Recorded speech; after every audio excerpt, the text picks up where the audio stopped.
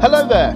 You're listening to the Watson's Daily Podcast on Tuesday, the 3rd of August, with me, Peter Watson. Today, I'm joined by Leanne Time, who is a Watson's Daily ambassador. Hello, Peter. I'm doing really, really great. Thank you. How are you? Feeling hungry because we did a pre Zoom chat, actually. And Leanne was talking a lot about food, and it made me feel really quite hungry. So that's how I'm feeling today. But anyway, Leanne, which maybe that gives a bit away. But what is your favourite story of today from Watson's Daily? My was about the recent regulations by the New York City Council. Yeah, because they're discussing it at the moment. That's what they're doing. Yeah, so the discussion, with regards to new regulations on or restrictions on food delivery services. So the Grubhubs, for example. And I thought that was very interesting just because of how prevalent and how relevant food delivery services have been, especially over the past year. Yeah. And I think that a story like this really highlights a kind of turning point and what could be a big change for the industry in the future. So I thought it was interesting that they wanted to, are discussing changes that could potentially save the smaller restaurants and not the big chains like the McDonald's, the pub. I like the way you're trying to do the accents as well there. My mom and pop shops. I can't do that accent. I mean, you're a languages student, so I mean, you should be able to sort this out. Anyway, no. So, what sort of restrictions are they thinking of doing then? Yeah, so I read that they would talking about limiting the commission that these platforms can take. So I read that they take sometimes up to 35%, which was a huge amount, I thought. For those small businesses that aren't raking in lots of money and can't afford, like McDonald's maybe can, to spend 35% on commission. And also another measure that I read that they were discussing was including the restaurant's phone number. And this kind of I wasn't so sure necessarily be a good one in terms of, when thinking about my personal preferences and experiences when ordering delivery, which I do quite a lot, Peter. Yeah, let's just pause on that and just say that Leanne, it turns out, is a major fan of takeout, aren't you? So everyone, all the listeners on this podcast, make sure you listen very closely. No pressure, Leanne, right? Because she is the expert. So please go ahead. Enlighten us with your insights. Yeah. So I feel like I go to apps like Deliveroo or Uber Eats for the convenience of not having to speak to anyone. I can keep watching my Netflix show, press a few buttons, and then my food will conveniently turn up between episodes. That's my how I That's so good. Anyway, carry on. I've got this mental picture now. You're just curled up on the sofa. You're sitting there with your phone, watching Netflix. You're thinking, right, I'm going to eat this, this, and this. And then boom, it's just like, it's a magical evening. My ideal evening. But the thing is, I think the inclusion of a phone number, having to pause my Netflix show to call up the restaurant, I think that kind of takes the fun out of it. And that's right, yeah. I didn't necessarily have to reach to Deliveroo for that. I could think, this is my favorite Chinese restaurant. Let me just call them directly. So that's why I'm not too sure about that measure actually helping. And it would be more so people continuing to use platforms like Deliveroo. And then in the case of an issue with the food or something, a complaint rather, then people would tend to reach for that phone to the restaurant. Because as it stands, that's not how it works. And you have to kind of go through Uber or go through whichever app you're using. Right. But then the final kind of discussion point was about sharing monthly eater information. And I think that could be something useful for the restaurants. Right. as then they would have direct access to the consumer and can say send out a mailing list and have a 10% off and order this weekend type thing. And those are incredibly attractive. I know I fall for this quite often. If I get an email through like 50% off this weekend, I'll be like, okay, I'm making savings, and would be more likely to go for it. So I think that would be an interesting measure. I'm not sure if that would flag any issues for, say, data protection or data issues if the apps are sharing user data with essentially a third party, the restaurant.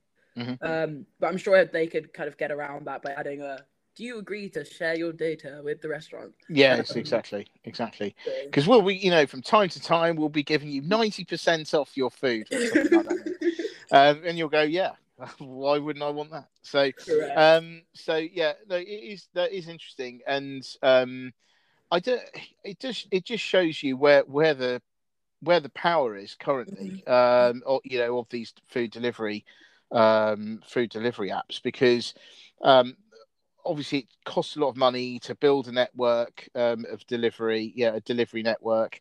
They don't do it for free.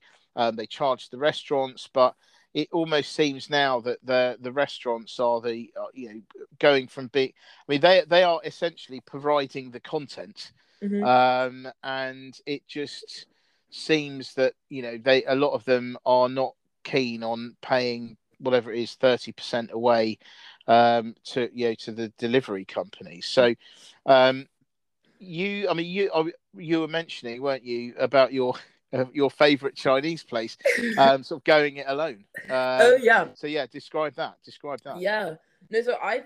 it came to mind really last minute, actually, that now that I explained to Peter that in first year I went through Deliveroo to find the best Chinese restaurant in Cambridge, and when I found my favorite one, that was a mission. That was a mission, wasn't it? And I just think it's really. Can I just say, I think I would like to say on behalf of all the residents of Cambridge, that I think that the fact that you put yourself out there, on behalf of everyone else to do this, I think is really admirable. But anyway, Karen. It was enjoyable. Yeah. But, in the end, the one that I found, they actually have their own platform. So now I don't order from them through Deliveroo or Uber Eats or whichever platform. Their website actually has their own platform where you just add the food to your basket, check out as you would on Deliveroo, and then they deliver your food. So I was thinking perhaps other businesses, other restaurants could take a similar route and could set up their own online platform, their own delivery service through their website, as opposed to a website just for information purposes. A website that's essentially a delivery platform, and just have as you would have done before the likes of Just Eat came about, have delivery drivers that would just be delivering to the customers directly. I was thinking that could be a possible route that other restaurants could take if they were not keen on paying that big commission fee. Yeah, I mean, I do think that is certainly interesting from the restaurant point of view, but so it's almost like they can try to cut out the likes of Deliveroo, Uber Eats, etc. But I do think on the other side of the equation, you do wonder whether the delivery companies could just make a load of restaurants, because I think they already do something, or some of them do something similar in dark kitchens in urban centres. And I don't mean kitchens that don't have electricity. I mean kitchens that operate, but they're for delivery only. And they often these kitchens are in places in urban centres which wouldn't normally have any residential or any other sort of business properties, like under railway tracks and things like that.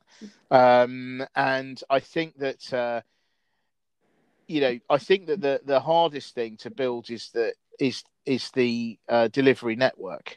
The most expensive thing to build, and they've already done it.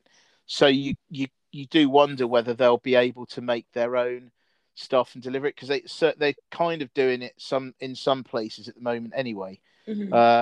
But I don't know. It's very interesting. I mean, I think I've said on previous podcasts, I am probably the anti-Leanne, in the sense that I really don't have any deliveries, or didn't until lockdown.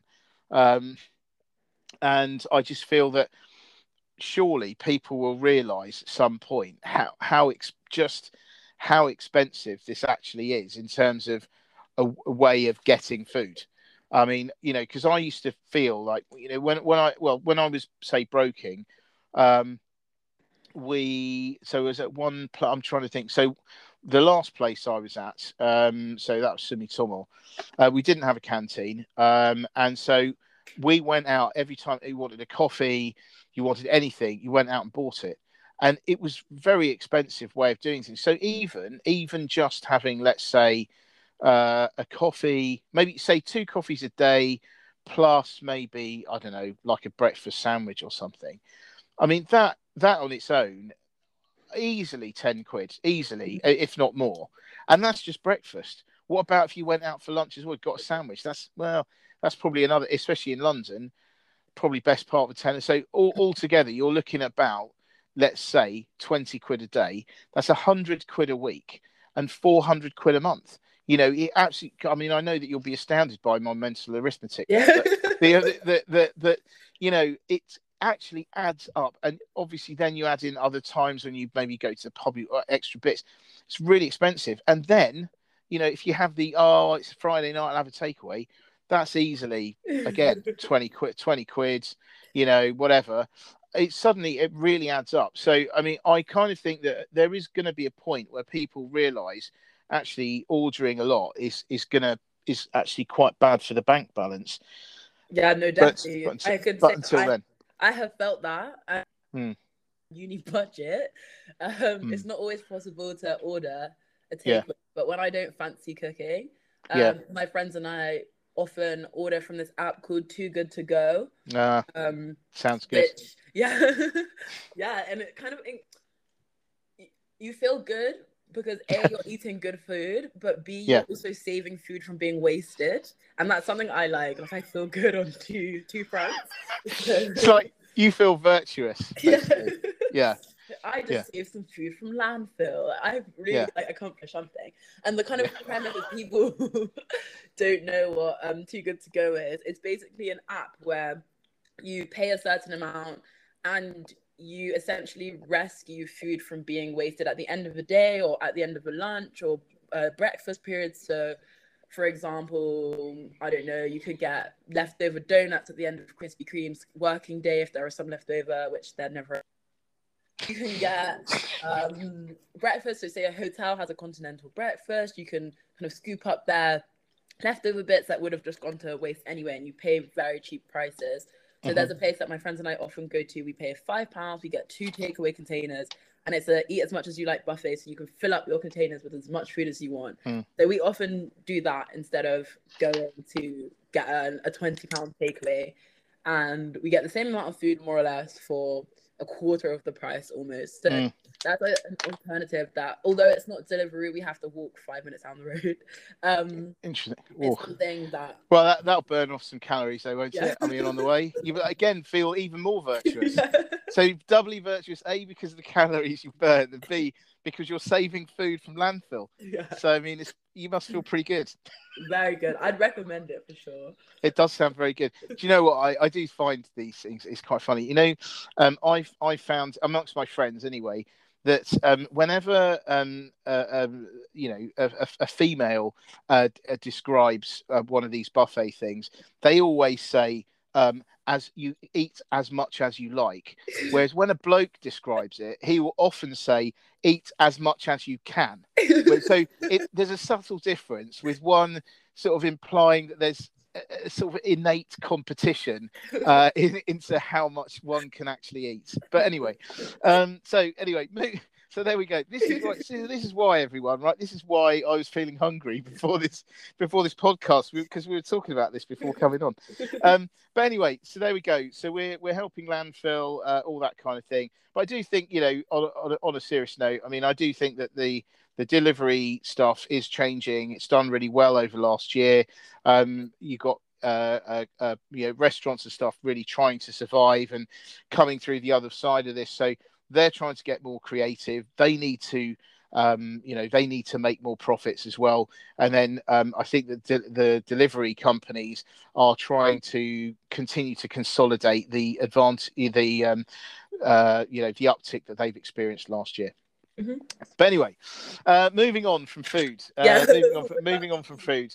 So actually, I thought to move to gaming, right? So, I the thing that really got me today was Tencent. So Tencent is one of these big, Chinese, tech companies, and it's huge in gaming, right? And it went down, I think, something like 10% on the news that there was a public an article in a Chinese state-owned publication called the Economic Information Daily, and what that did is it published a report that described online gaming as, and the quote is, opium for the mind.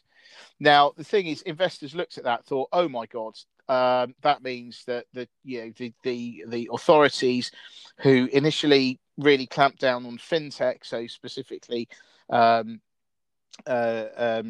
Group at the end of last year, and then last week the whole education technology, they clamped down on them as well, and now it seems that investors are thinking maybe gaming is the next one in the line of fire, and it could be to keep the gaming theme going. Game over. Sorry, I just thought that. I'm sorry. So anyway, so I just thought that it would be interesting to see whether this is actually, what's happening here. And the Chinese authorities have form in really coming down hard on the gaming sector, because, and I think this goes back a couple of years. I think it's 2018-ish. I think when it was either someone died gaming, like a kid died gaming, or the emergence of services for people who got addicted to gaming, for instance, and there was a big public backlash, and actually Tencent didn't get any gaming licenses for something like a year. So it had all these games, but was not allowed to release them because you've got to get a license before you release them. And the government was really cracking down on that, and that was really bad, obviously for Tencent, and others, but mainly Tencent, because it's so dominant in online gaming. Mm-hmm. Sorry. I was gonna just ask, do you think it is just a kind of Chinese thing, the Chinese government regulations, or do you think that this could be something that other governments could be looking to adopt as well?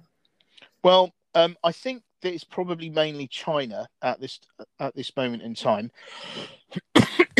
But I do know, for instance, in Japan, there have been calls for limiting the amount of time people spend gaming and stuff like that. But I don't think that's been taken particularly seriously. It seems to me that this fits in very well with the whole China cracking down on things, on behaviours that are seen to be undesirable. And so, I mean, so you've got Tencent, NetEase, and Bilibili. They all got sold off, and it just makes me wonder whether, if you are an investor now, are you really going to want to stay exposed to these kinds of companies, or are you just going to sell out of them and just go elsewhere in the region and buy other online gaming companies that aren't Chinese? Mm-hmm. Because you just don't know where the crackdown, where it's all going to fall down next. And it really does seem quite it's a dangerous, at the moment it appears to be a very dangerous minefield. Mm-hmm. Investing in anything Chinese at the moment. Yeah. And so then what kind of regulations or changes do you think that the Chinese government might be looking to make if they were to bring in some new regulations, say next week? Or Yeah, well, they will. That's the thing, isn't it? So I would have thought more restrictions on the amount of game time potentially a cap on, what you can win, perhaps. And also what maybe you're not allowed to make in-game purchases, or it'll be severely restricted or something. I mean, especially of things that don't exist. I mean, like, because I remember, and this was years ago, but I remember visiting a Japanese online gaming company. So when I was a stockbroker, I took one time I went over with a client, and we went to visit loads of different companies. One of which was an online gaming company, and we went in there, and they were talking about this fishing game that went absolutely, was so popular. And you could do things like upgrade your fishing rod for something like whatever 600 yen, which was interesting. Apparently, they were selling loads of these virtual fishing rods, whereas at that point, people were not wanting to spend more than 500 yen on a bento lunch, right? And by the way, in Japan, that bento lunch absolutely stunning. Where you go to, generally speaking, you go to convenience stores, wherever you go, they are pretty amazing. So to not spend that on something that's real, that can fill you up, and but on the other hand, be willing to spend 600 yen on a fishing rod that doesn't exist. I mean, this is the thing. I wonder whether they could bring in stuff like that, like you are not allowed to charge for extra items, or if you do, there'll be a cap on how much you can pay, and that kind of thing, because that will stop it from. I think that anything that makes these things less addictive and, in other words, less profitable, then I think that's what they could do. So I think that if anyone, investors are invested in things like Tencent, I just wonder whether they, what would I do? I mean, would you sell out and just buy something else that's not Chinese at this moment in time? So I don't know. Yeah. But there you go. So I guess on that bombshell, I think that's all we've got time for today. Oh, that does say it sounds like TV, doesn't it? That's all we've got time for today. I should shuffle some papers around or something. But anyway, it's been good fun today, as always, Leanne. Definitely. So thank you very much indeed. And I'm just going to go and order a Chinese takeaway. Anyway, and thank you also, obviously, for all the listeners for continuing to listen to us and our chat, etc. We'll be back tomorrow. Hopefully, we'll be back, because Leanne might have to do something, but hopefully, we'll be back tomorrow. And we will talk about more exciting stuff that's going on in the world of business and financial markets. So thank you very much indeed, and have a lovely day, and we'll be back soon. Many thanks. Bye. Bye.